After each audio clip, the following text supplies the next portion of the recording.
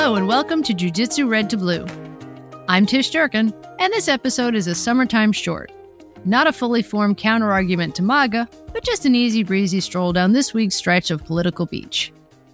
In this connection, I find myself bumping into two very unlike political objects, which have, by sheer coincidence, recently bumped into each other. Glenda Jackson and the Republican Study Committee. Glenda Jackson was, of course, the great British actress and fire-breathing Labour politician who died on June 15th at age 87, just a few weeks after completing work on what turned out to be her last film. The Republican Study Committee is proudly and accurately billed as the largest conservative caucus in the U.S. House of Representatives. It boasts some 175 members, or more than three-quarters of the House GOP, in its ranks. On June 14th, the RSC released its budget proposal for the fiscal year 2024. It's a blueprint for, as Representative Bob Good put it, balancing the federal government's budget in 7 years, funding construction for the border wall, and defunding the left's woke agenda. One could debate the fiscal wisdom of some of the document's ideas as they relate to reducing the amount of red ink our country certainly is swimming in, but since they come along with the call to make permanent the Trump tax cuts, which would drown us in arrears, one really should not bother. These people are not serious about cutting the debt. They are serious, though, about cutting lots of other things. As was widely reported in the wake of the proposal's issuance, one such thing is school lunches for low-income and not-so-low-income children. During the pandemic, federal funding for school lunch programs expanded, largely as a result of which, the Census Bureau surmised, food insecurity in our country fell by some 7%. As a result of this, among other benefits they've seen, such as reducing the administrative cost of figuring out who does and does not qualify for the program, and removing the stigma that can attach to the children who do, a number of states have moved to relax the eligibility requirements and just go ahead and feed more kids. Now, I must admit, to me, that makes all the sense in the world. In my view, the big problem with school lunches in America is that they largely consist of garbage generated from the over-subsidizing of corn products that end up contributing to our national plagues of diabetes, obesity, and other problems, and thus, where hungry children are concerned, fall strictly into the category of not great, but better than nothing.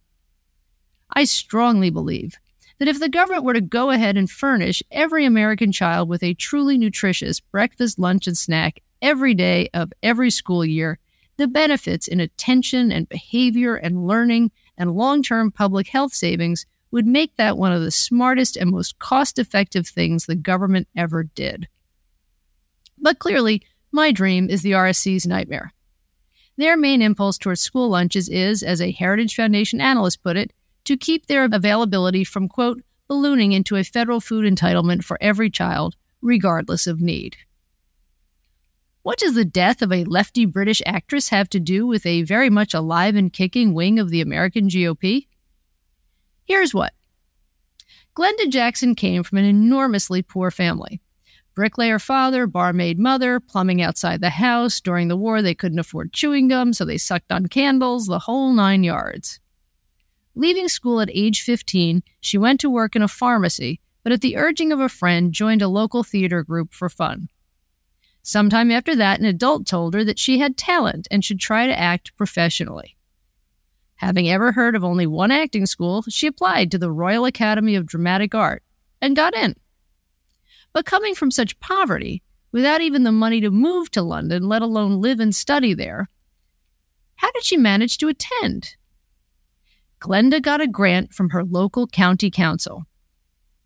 That's right, high school dropout, seeking to study for an impractical, economically non-essential, artsy profession in which she was highly unlikely ever to make a living, let alone to repay that money or generate future revenues for the public coffers, she got a chunk of change from the taxpayer.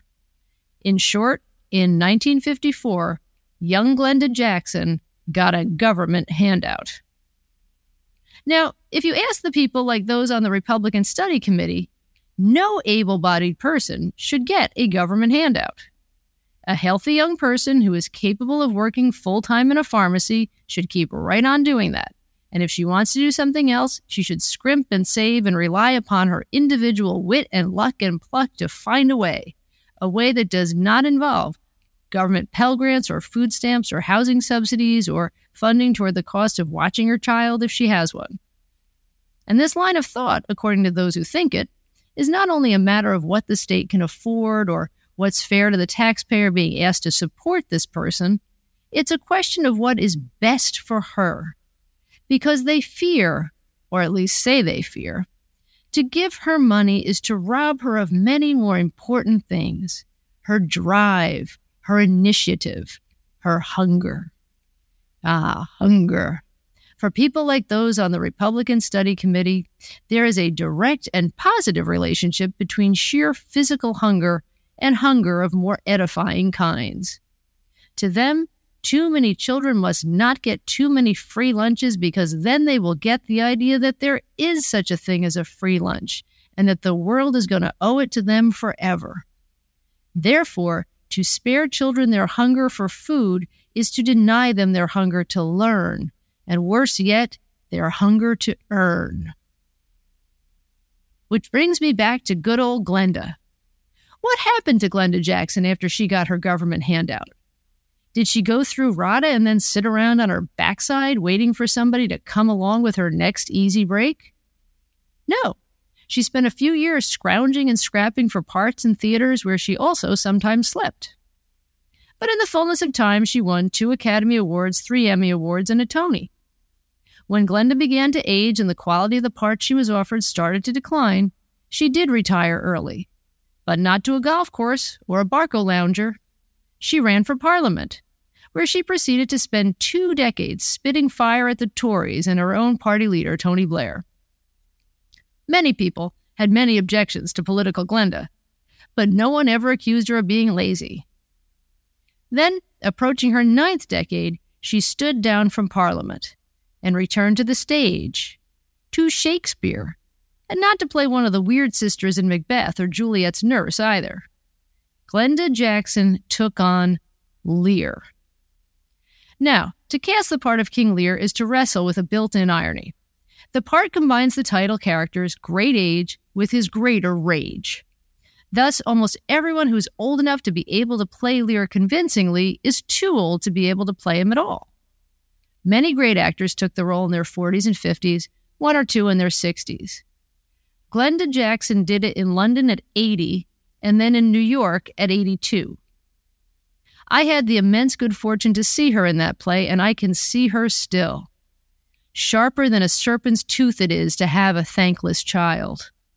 But sharper than that is the memory of a performance of such fire, such force, such ferocity. A performance she gave over 5 acts and 3 hours, 8 times a week. If you think public assistance breeds personal sloth, give that routine a try and get back to me. Of course, you don't have to cross the Atlantic or search out celebrities to find examples of people who have led lives of great energy, industry, and philanthropy because of, and not despite, the fact of having received some form of government support along the way. My own husband, for one, spent years of his childhood on welfare and got his first job through CETA, the Comprehensive Employment Training Act. More than 40 years later, he thinks a 60-hour work week is a vacation. There are rivers of anecdote, mountains of data, to refute the whole GOP notion so apparent in the letter and spirit of that Republican Study Committee budget, that when the government funds the rich, it spurs the American people. But when the government funds the poor, it only spoils them. Still, I love the example of Glenda Jackson, the smack and symmetry of the rebuke she was and is to the strict constructionist approach to human compassion. I think her life and career are as powerfully damning of skimping on the poor for their own good as Lear was powerfully damning of his daughters. Think of her at 80 plus, not so much treading the boards as pounding them, ranting, raving, railing against the passage of time and the ebbing of power. And in the very act of doing so, ranting, raving, and railing against the cruelty, the snobbery, the stupidity of the idea that to help a person in need is to make that person a sponge, when it is more likely to make her a functional citizen, and might just make her a star. Thanks for listening. Tune in for more of Jiu-Jitsu Red to Blue. New episodes drop every Thursday morning.